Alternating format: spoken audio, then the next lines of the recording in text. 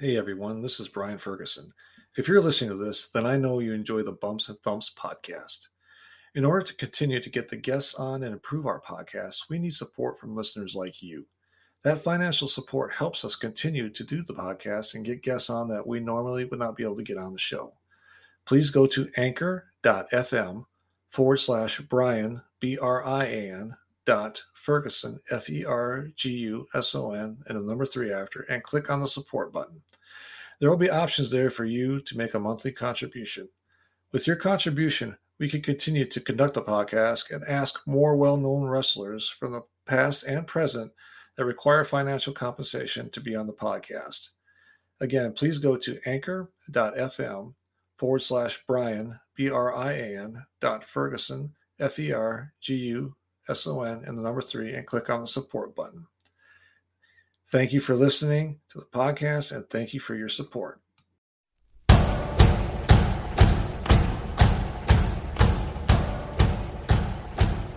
Thank you for joining another edition of Bumps and Thumps, the talk of wrestling. I'm your host, Brian Ferguson. My guest today is the owner and promoter of the United Wrestling Network and the owner and CEO of David Marquez Productions. He has worked with many pro wrestling talents of past and present. Ladies and gentlemen, it is my pleasure to introduce to you Mr. David Marquez. David, thank you for taking time out of your schedule to be on Bumps and Thumps. Thanks for having me, man. My pleasure. You've been doing a lot of work here. I've been following you on Facebook and Twitter, and you've been pretty busy. I've been busy for over 30 years. It hasn't stopped. Yeah, that's true. I've followed you. I went back a little bit and did some research and things. But first, I'd like to get into how you grew up, where you grew up, and if you any schooling or things like that. So let's talk about where you grew up at. Yeah, well, I grew up in Los Angeles, California, and I knew this was going to happen. That's okay. In Southern California, and in and around the industry town. I come from a Hispanic family, Puerto Rican family actually, and just a regular kid. My interests were entertainment early on. And as early as I can remember, and always looked up to people like Walt Disney and Jim Henson and Fred Rogers, and people who I would think are good people. So they're pretty good role models to look at. Have to make them your pinup fellas on the wall versus cars or anything else. I think some people thought I was weird in the beginning, like most creative people's stories that you hear. But I wanted to be an animator growing up. I thought that's where I was going to end up. In my mind, I was going to be a Walt Disney Studios animator and make feature cartoons, and that all changed in probably about junior high when I started hearing about computers and coming into play. And I'd never seen a computer. I'd never touched a computer. We had, typewriters in the classroom. And so that kind of went out the wayside. And then I totally went into video production. And when I was about 14, I guess. And here I am, still doing it. Oh, that's wonderful. Wrestling. So I've read a little bit. You've been in the business for quite a while. Oh yeah. How did you get started in that? What brought you to that? It's very interesting. I'm not your traditional wrestling fan. I did not grow up liking wrestling. I didn't necessarily watch wrestling. I was around wrestling because my grandfather, my dad's dad, sold produce. Mm-hmm. And when he, at the end of the weekends after flea markets and whatnot, the leftover kind of bad fruit, he would go to the Olympic Auditorium and sell it to the fans. So when you hear stories about people throwing lettuce or tomatoes or whatever at wrestling, he would be outside selling that stuff pretty cheap. So I was always around it and had a lot of opportunity to see the television side of it and how the operation ran and that kind of stuff. And seeing the sort of inner workings as a youngster and realizing it was a show early on, that was my interest in it. I would see it on TV, of course. And in my area, Freddie Blassie and John Tolis and the Guerreros and Roddy Piper, you know, they were on local television in LA in the late 70s, early 80s. And that's who I saw growing up. And so that's how I kind of got involved in wrestling. And then I lied to get my first television job, and it took me all the way to Springfield, Missouri. Not too far from where I live. Where are you? I live in near Bolivar, Missouri. I'm about 30 miles north of Springfield. Yeah. Well, there you go. I worked at KYTV. Oh, KY3. Yeah. And so, and Color 10 and KSPR. I was at all those places. Wow. And that's really where I got my TV start. About 93. And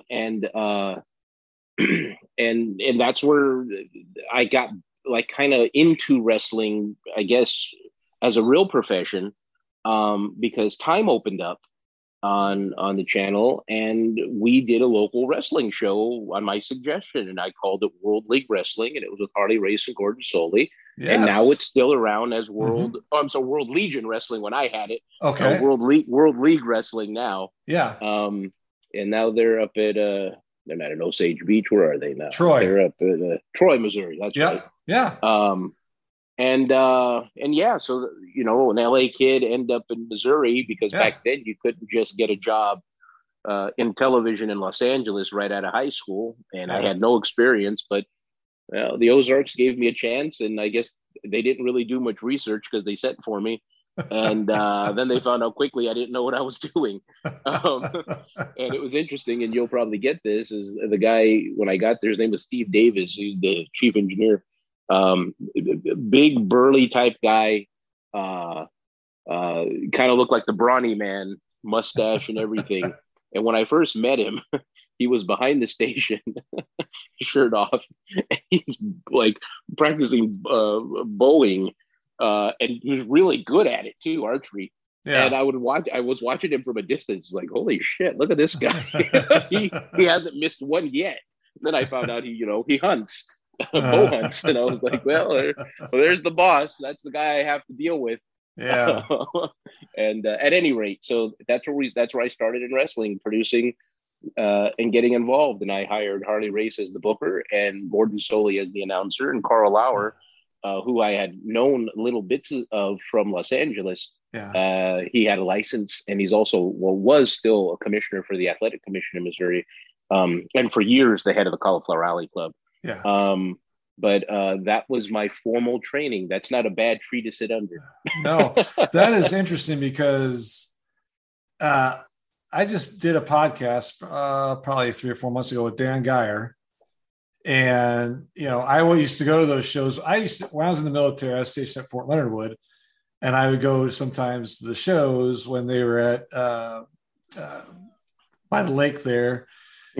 At Lake of the Ozarks. And then I went a few times when they moved to Troy, a little more of a travel, but I always put on a great show, and I don't think a lot of those indie promotions get enough credit for what they do and what they have to work with, and as far as resources and things. And that's just amazing that you said Harley Race, because he was like, I love that guy. He was a fantastic person. I mean, I met him a few times, talked to him, and very down to earth. And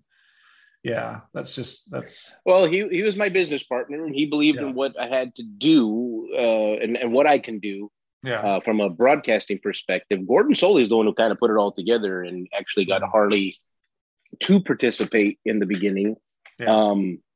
but Harley's wife BJ didn't care for me. But she'd always call me the Flim Flam man. Yeah. I was like, look who you're married to. Like, come on now. Yeah. But yeah, learning that all-star wrestling route that we ended up being on with Harley from Southern Illinois. What's the town? I think Quincy, Illinois, to about Jonesboro or Little Rock was our TV coverage we ended up on. Yeah. We may have peeked into Oklahoma, but I don't think so. We were in Lawrence, Kansas, and Cape Girardeau, all that, the whole thing. So we would travel a lot and do shows. We would work with Frank Reed in Hannibal. We would work with people in Bell. We had a high school there that did great. And they would buy the show from us. We don't get that anymore. But yeah, it was a good time and a great education. And then the WWF and WCW relationships and Memphis and Jerry Jarrett and all that stuff. It was a great education for a guy like me. So once you left the Ozarks, I'm assuming you went back to LA. Yeah. I came back to LA in 99. And then started your own company, or how did that work? No, not necessarily. So I was freelancing and doing work for just about everybody in wrestling and television. I was working at ABC News, ABC Sports, helped just a tad Corey Macklin with Memphis Wrestling. I wasn't really involved, just here and there from a TV perspective. I would go and see what they were doing at the studio and how that was being put together. But at WCW, I did a lot of stuff way behind the scenes. When I say a lot of stuff, it's not anything anybody would know or care about. But Harley got me in there, and Gordon got me in there, and Terry Taylor became a real fan of mine, and I became a huge fan of his from a management standpoint. Little things with WWF when they'd come through the area. And when I came back to California after I just got tired of being in Missouri. I wanted to come home. Yeah. So I came home, and I immediately went back to Disney and went to guest relations at Disneyland. And the reason I did that was because there's so many different departments at Disney that I wanted to end up back at the studio somehow. But I ended up at Disneyland at guest relations, and I was a tour guide, which was quite possibly the best job I could have ever had, because I was touring celebrities and dignitaries and politicians and, showing them and their family a fantastic time on behalf of the Walt Disney Company. That led me to not just meeting fantastic people industry-wise, but I was being lent out to special events and broadcast services and video communications within Disney. So that took me to Tokyo Disneyland to shoot video. That took me all over the place just to do when the Angels won the World Series. I shot all the internal video. When the Ducks went to the Stanley Cup, I shot all that video. Wow. So and special events at the parks, anniversaries, new attractions opening, I shot like an awful lot of that video. And then meeting people, shooting Michael Eisner, shooting Bob Iger, Marty Sklar, Disney legends like you wouldn't believe, Dick Van Dyke, Julie Andrews. It goes on and on and on and on. Right. But the big key to this is Nicolas Cage, and I was his host and tour guide, and with Nick, I ended up working with him for 2 years at his Saturn Films company as a creative executive and a development person in movies. So that gave me a whole different perspective. But at the exact same time, backing up a little bit, in late 99, Bruce Pritchard and Terry Taylor sent me to Ultimate Pro Wrestling and Rick Bassman. And I became their television producer, director, video, because they had a development deal with WWF. And so all the training videos of John Cena and probably 40 other guys and girls who were signed to WWF that eventually went to OVW. I shot their entire education and and taught them to do promos and taught them to work on camera and all that stuff. Yeah. And then after, even before starting my own company again, I went and I started freelancing because the full-time gig with the WWF kind of expired. And so then I went and started directing the XPW show, which is crazy. I never thought I would be there doing that. And then we're back at the Olympic Auditorium doing big shows. Then that led me to other smaller things and establishing Pro Wrestling Guerrilla out here in Southern California with that group. A little company called Epic Pro Wrestling, and Kevin Kleinrock has become a very good, quite possibly a best friend of mine since those days at XPW. And we did Wrestling Society X together at MTV. And then the funniest part in all this stuff, I somehow, some way became vice president of international affairs for New Japan Pro Wrestling. So that meant anything outside of Japan was my jurisdiction. So if they wanted to do something with WWE, I was the guy who put the deal together. If they wanted to do something with, you name it, I was the guy. Mexico, Canada, whatever. Anything outside of Japan was they called it the international division, which it just used to make me laugh because I was like, it's the world outside of Japan. So I'm in charge of all this. So then I reestablished what they were doing at the Inoki LA dojo at the time. Mm-hmm. They were on the old dojo system of being invited and paying your dues, and in the old way where, I felt it was abuse. I didn't care for it. So I changed it completely because no one was here to watch me. And I just kind of opened the door for free. And that's where we got Finn Balor and Alex Kozlov and Samoa Joe and Bryan Danielson and Rocky Romero and Carl Anderson and Mikey Nichols from Australia and Hartley Jackson. And the list really does go on and on and on. That I went out and recruited all these people. Yeah. And now all of those people are modern pro wrestling. Adam Pearce, I sent him to the Tokyo Dome, all that stuff. So it was really good. And it's interesting too, because during that time, and even going back to Harley, the reason I got even involved in the NWA was because of Harley and Gordon with World Legion Wrestling. That was an NWA territory. I bought it from Ed Schumann in Illinois for $500. And then it was ours. And then there's a big hoo-ha over something, and we were kicked out by Howard Brody. And then I got back into the NWA with New Japan because I found out that they were the holder in Japan still, but Zero One was using it, not New Japan. And so I became the proxy to the meetings. At that time, that's when NWA TNA started. And so I was a liaison to them with Ed and a few other people. And then I put the relationship together with New Japan and TNA and on and on and on and on and on. But I've had a heck of a career. Yeah, you have. Well, I've noticed now you worked with a lot of talent. I see a lot of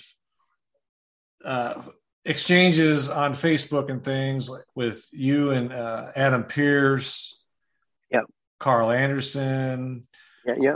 How is your relationship still real tight with those guys? I mean, do they absolutely? I mean, since you have all these, and we'll get into that in a minute too, with your United Wrestling Network, do you have some outlets? Do they call you, say, hey, we might be needing somebody? You have somebody in mind, or how does that kind of work for you? Nah, they don't call us anymore. Nobody calls us. The big companies have, or what I call network wrestling or corporate wrestling. They have created their own intranet system where it's kind of like Facebook and a casting page where talent can put their new photos, videos, information, all that stuff up. And then when they come to an area, they can put, muscular, bald guy or fat, dumpy guy or whatever, and use those terms, and they'll find the talents that they're looking for casting. So the promoters are really cut out anymore. They don't call us for anything. Impact and like Ring of Honor, they're a little more traditional in the way they're ran. Mm-hmm. And so they'll contact us for stuff. Yeah. But like Pierce as much power, quote unquote, he has. Mm-hmm.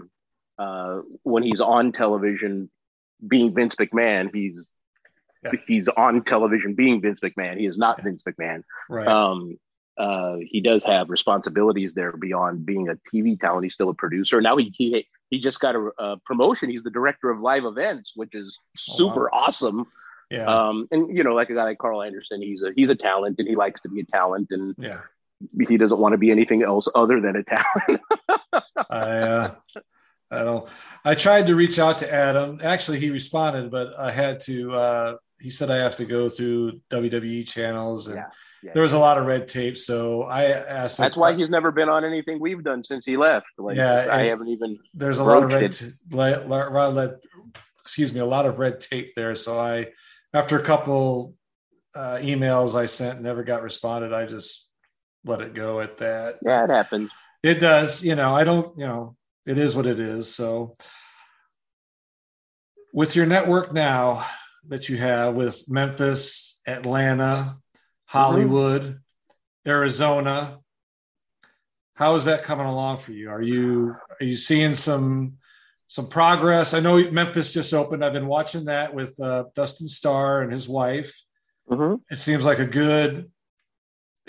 good. I enjoyed it. I mean, and the one in Memphis, I've watched the ones from Hollywood where you gave up the reins. I saw with a broadcaster, which I'm sure you enjoyed that, but it was probably kind of hard too. I would assume because it wasn't hard at all. No, it wasn't hard at all. No, wasn't that? No, it wasn't that at all. I think people have to put things into perspective. I put myself on camera out of necessity, not because I want it to be on camera. Yeah. And it was one less person to pay. And it wouldn't be strange for me to, like if a voiceover needed to happen, editing at 2:00 in the morning or something, and we got to do this and find the guy, whoever that person is, to do the voiceover at 2 a.m. to get the tape out in time. So me doing it just was easier because I can just do it, and it wouldn't be strange if I popped up or who's this guy type of a thing. Yeah. I never wanted to be on camera. That was never a thing in my mind. I was just going to be, I'm a producer, director, writer, animator, whatever. Yeah. But no, that was easy to turn that over. Even turning the show over to Nick Bonanno, who is the executive producer of the show now, because I went on to do I had so many other responsibilities and running the whole thing. So now Nick Bonanno and Aaron Stevens run the Hollywood program.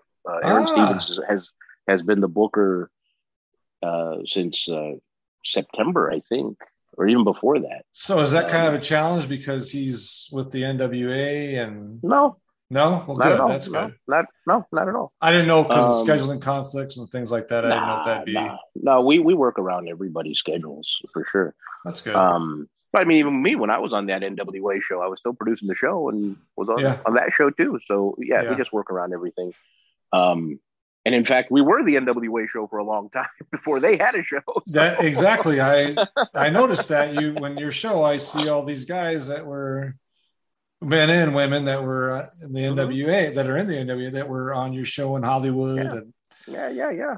But as you asked, the United Wrestling Network has been around for probably 9 years. Okay. And now it's getting more recognition because I jumped back in to pull the reins and make it into what I feel it should have been from the beginning.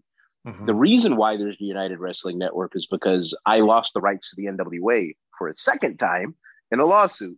There's a lawyer who was a part of our organization who figured out a way to sue us and take it from us. And he did. And so we were all out. And there were so many of us who felt that we can continue without it. And we were correct. And we spent so much money on that lawsuit, which we just should have just gave it up and walked away from it. But at any rate, that's why the United Wrestling Network happened was I felt that there were enough promoters that I worked with because we were just our momentum at that time '08, '09, '10, '11 Mm-hmm. was so good.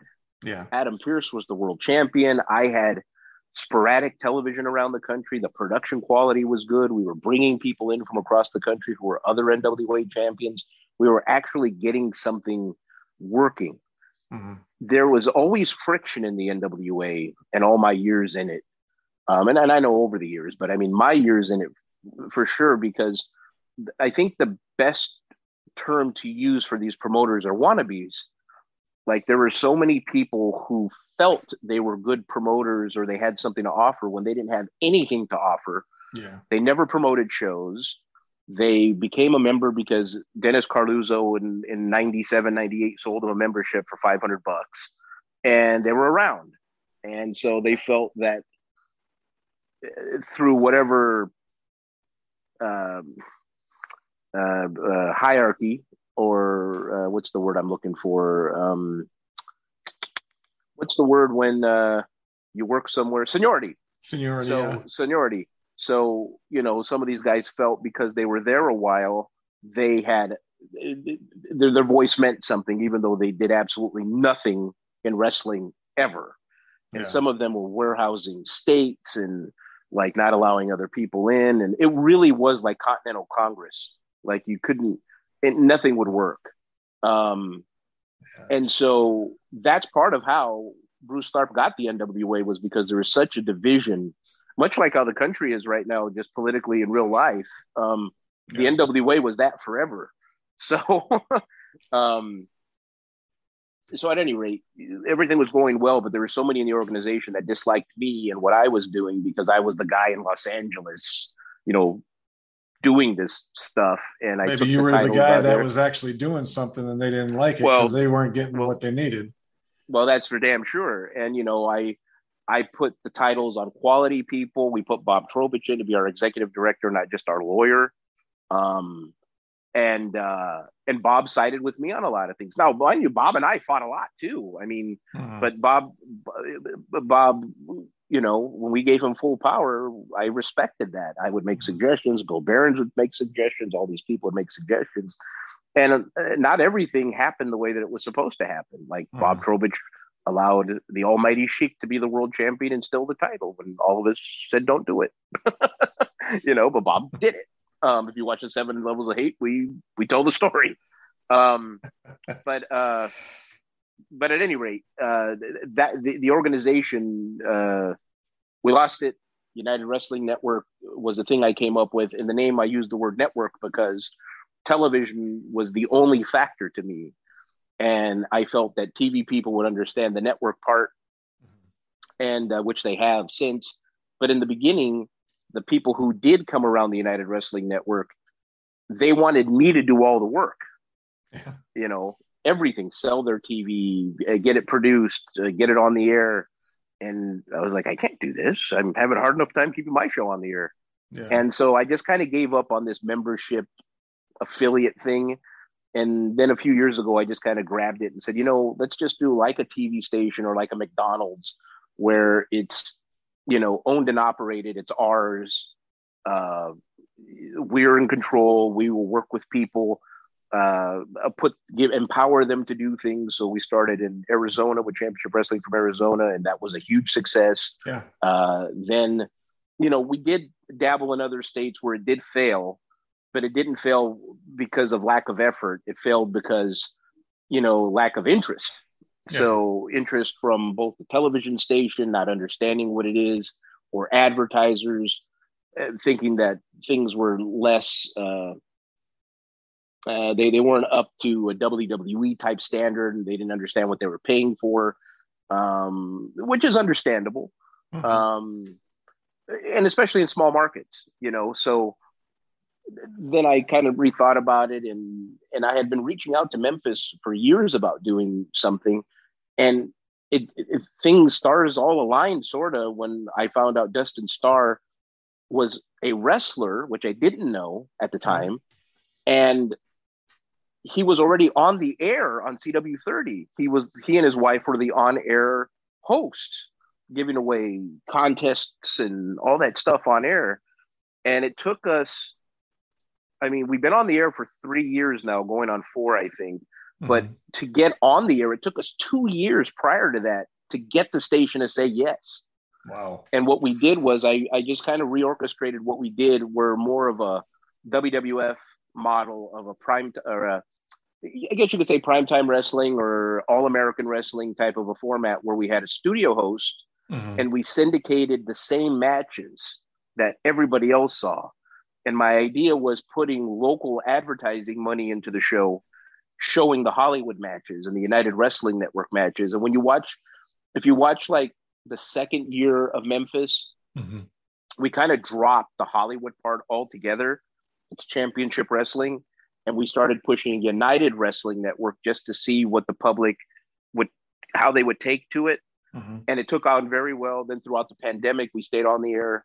And then the station came to us and asked us to do local matches, which was the goal. Yeah. That's what we wanted. Yeah. And so now Championship Wrestling from Memphis is its official name. Yeah. And it's on CW30 Saturdays at noon or on YouTube. Yep. You can join in the fun. And it's a huge success, both financially and critically. And I'm very happy with that. And that has now led us into doing more original things like, well, Primetime Live was a pay-per-view series that we did, a limited series that was very good. Mm-hmm. And then now a Championship Wrestling from Atlanta with Peachtree TV, which is the original Channel 17 WTBS. There, we just learned something new today. There you go. And they're putting us on at a beautiful time. Usually, when we get on the TV, they'll put us on, on a weekend morning or bury us at 1 or 2 in the morning. Ring of Honor, they own those stations and they still stick them on at 1 or 2 in the morning. Yeah. These folks in Atlanta are putting us on Saturday nights at 10 o'clock. Oh, wow. You're telling me. So that's great. I am so ecstatic. And depending on when this is going to run, when is this going to run? This it'll be probably tomorrow. It'll be our ability Okay. Well, then I can't say it just yet. But okay. the venue we have and we'll be announcing is beyond perfect and beautiful. All right. And I hope not just the people of Atlanta will be excited, but I hope pro wrestling will be excited. What we learned with NWA Power, David Lagana and I putting that together, we knew nostalgia was going to sell. Mm-hmm. So if that says anything about Atlanta television wrestling, that should tell you everything about where we're going to shoot it. We will be front and center. All right. I'm looking forward to that, actually. I've been watching for it since I saw it on your Facebook page. Yeah. And so I'm looking and forward I've been working that. on that for 5 years too, by the way.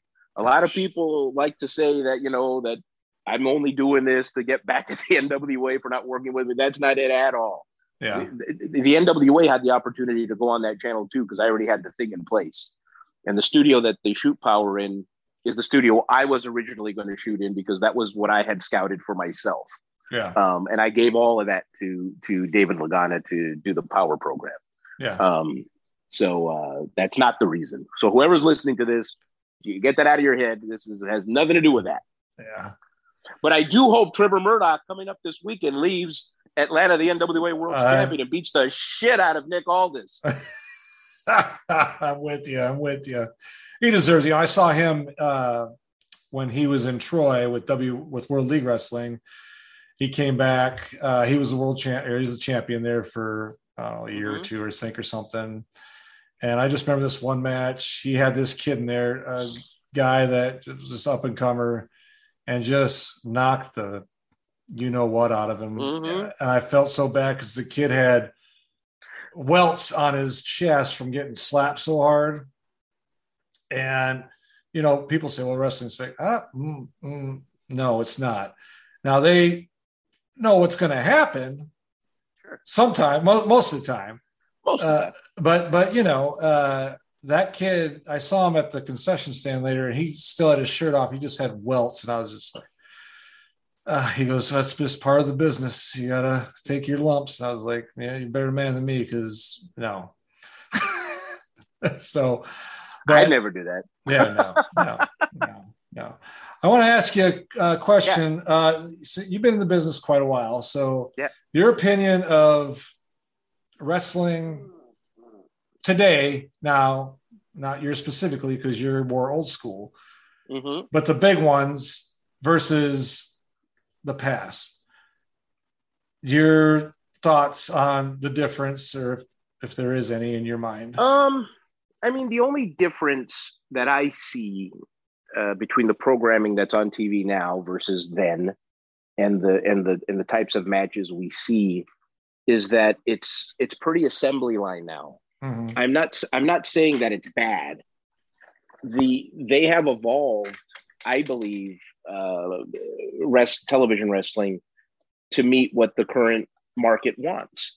Yeah. The trends of, now they have to entertain TikTok viewers who, look at 25 seconds worth of programming. Yeah. And characters, when you think about characters in general, like a lifespan of a character they go through trends.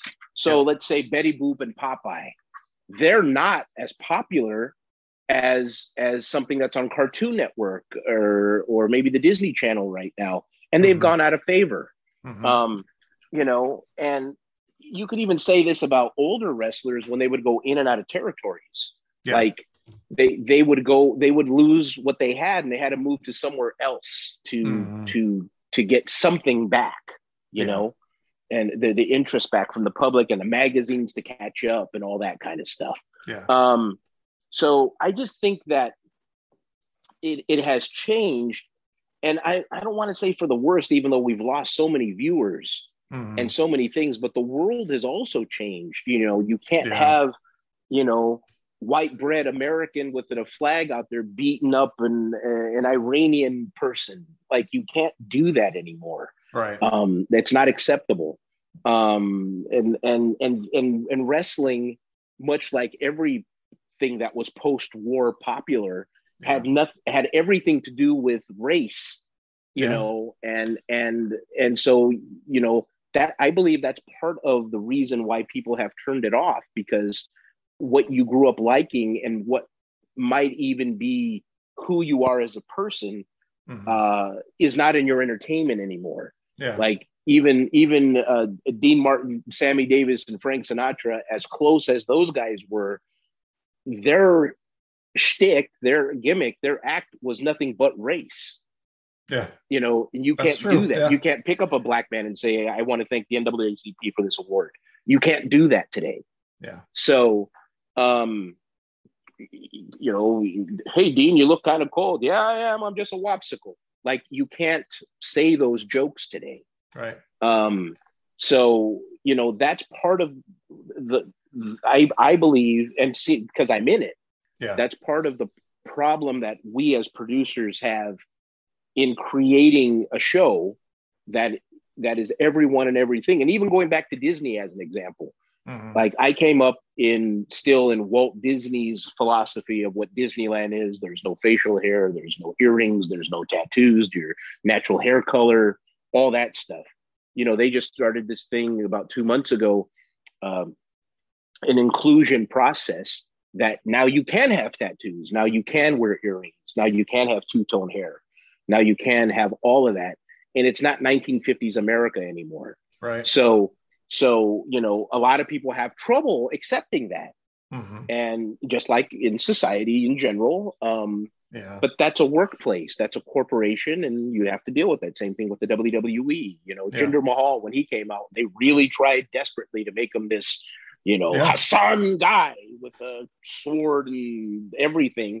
And it just doesn't work. And every time you have a Mexican American or someone with a Mexican background, they don't always need to wear a sombrero and ride a lawnmower.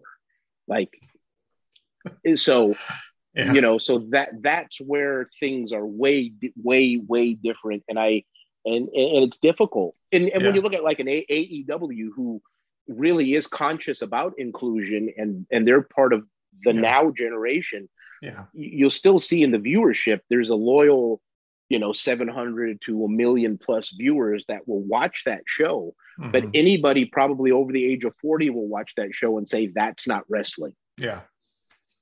I'm guilty.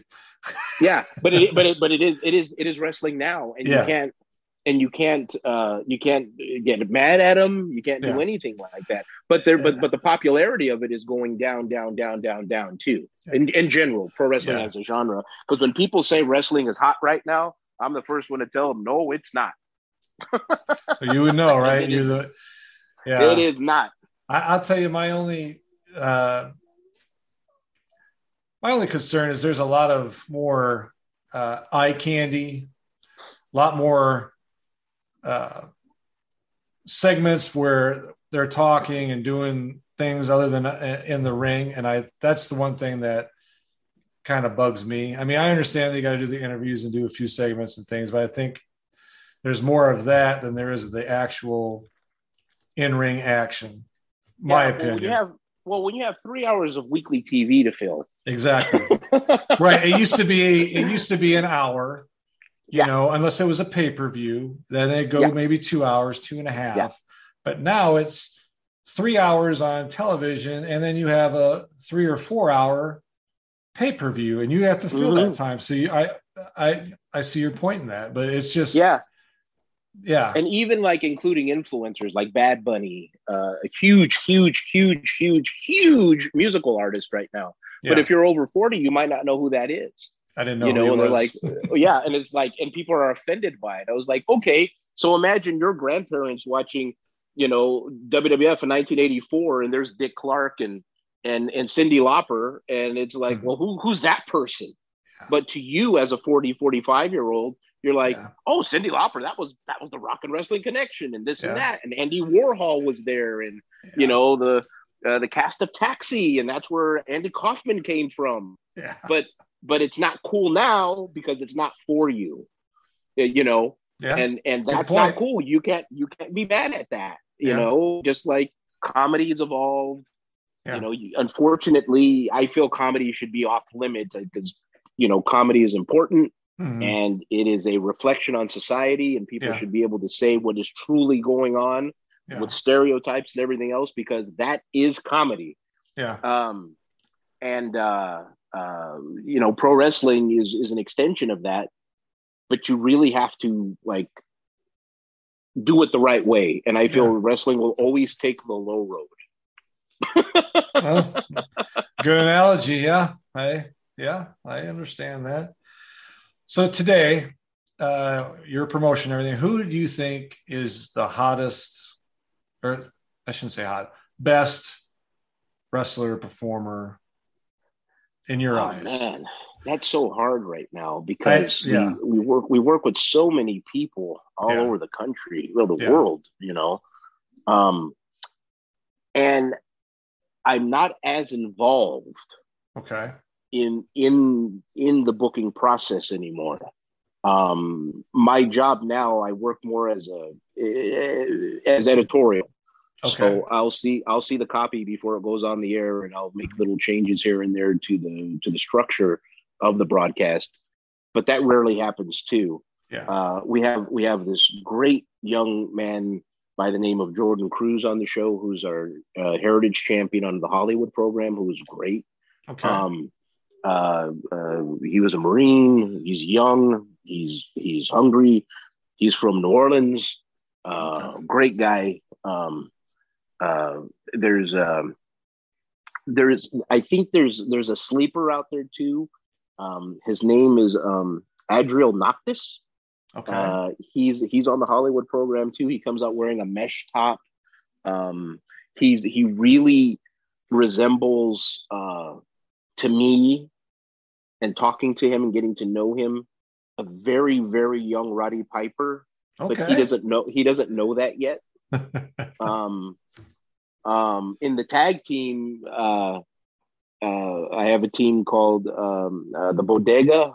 People probably know who Danny Rivera is now because of AEW and New Japan. Mm-hmm. But for years, he was just on my show. Right. And him and Papo Esco, and we do the Freebird thing with them with Slice Boogie.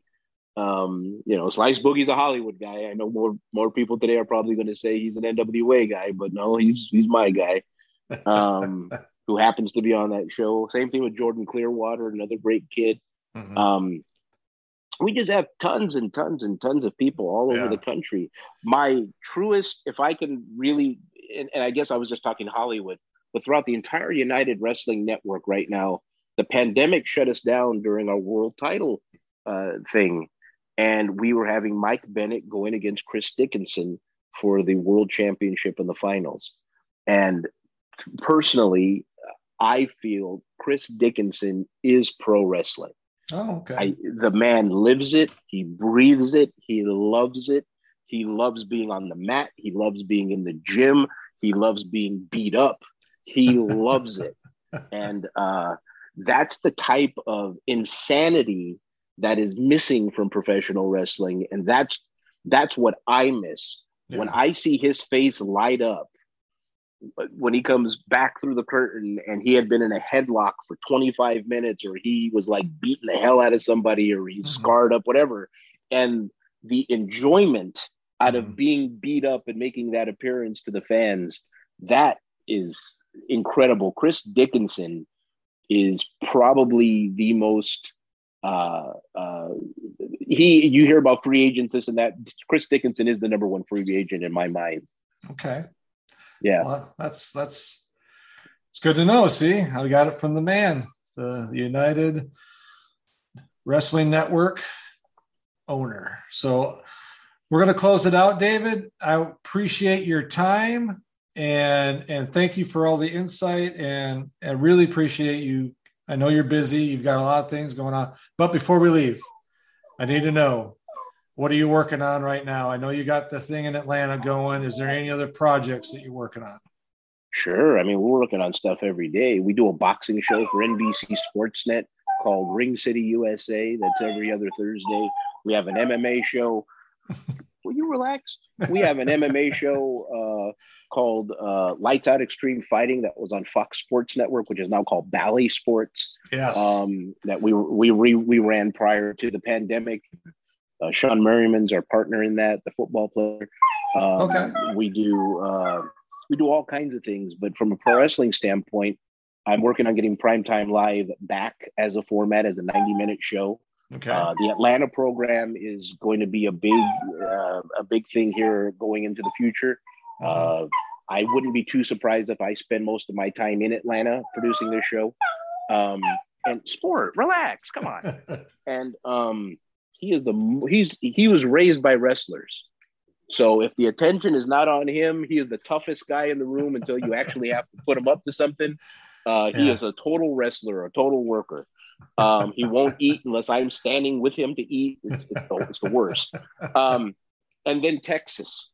Okay. I have more TV affiliates in Texas than anywhere in the country. We're on about 300 outlets across the U.S., cable, satellite, and broadcast stations. Okay. And Texas, we have the most. I think it's upwards of about 11 or 12 TV stations in Texas. Oh, wow. That's great. So now is the opportune time to make a Texas wrestling show and put it on all those stations, take Hollywood off and fill it with that programming, so that we know it's a good state that supports wrestling.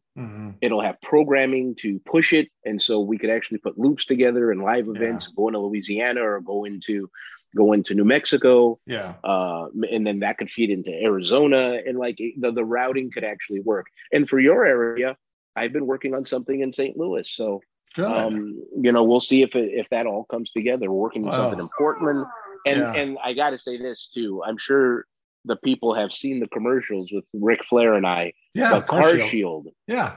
Car Shield is quite possibly the best broadcast partner I've ever had. They will be presenting. They already present the Hollywood show all over the country, and they are the title sponsor with Atlanta right now. Okay. And the campaign we've done with them is amazing, and it's working really well. And I can't thank Car Shield and Kevin and those guys there enough in supporting what we do. They're helping us actually get it out there. And Car Shield is actually a St. Louis company. So there you go. There you go. Kind of a full circle. Well, okay, David, this time we're going to close it out for real. Thank you so much for coming on here, taking the time out of your schedule. I look forward to the continue watching championship wrestling from Memphis. And when it comes into Atlanta, I'm excited about that. And hopefully St. Louis, that'd be great. So, I'd love to be back in Missouri. Yes. So thank you, David. And I want to thank all the fans out there for listening today. And we'll be coming back to you soon. Thanks a lot. Goodbye.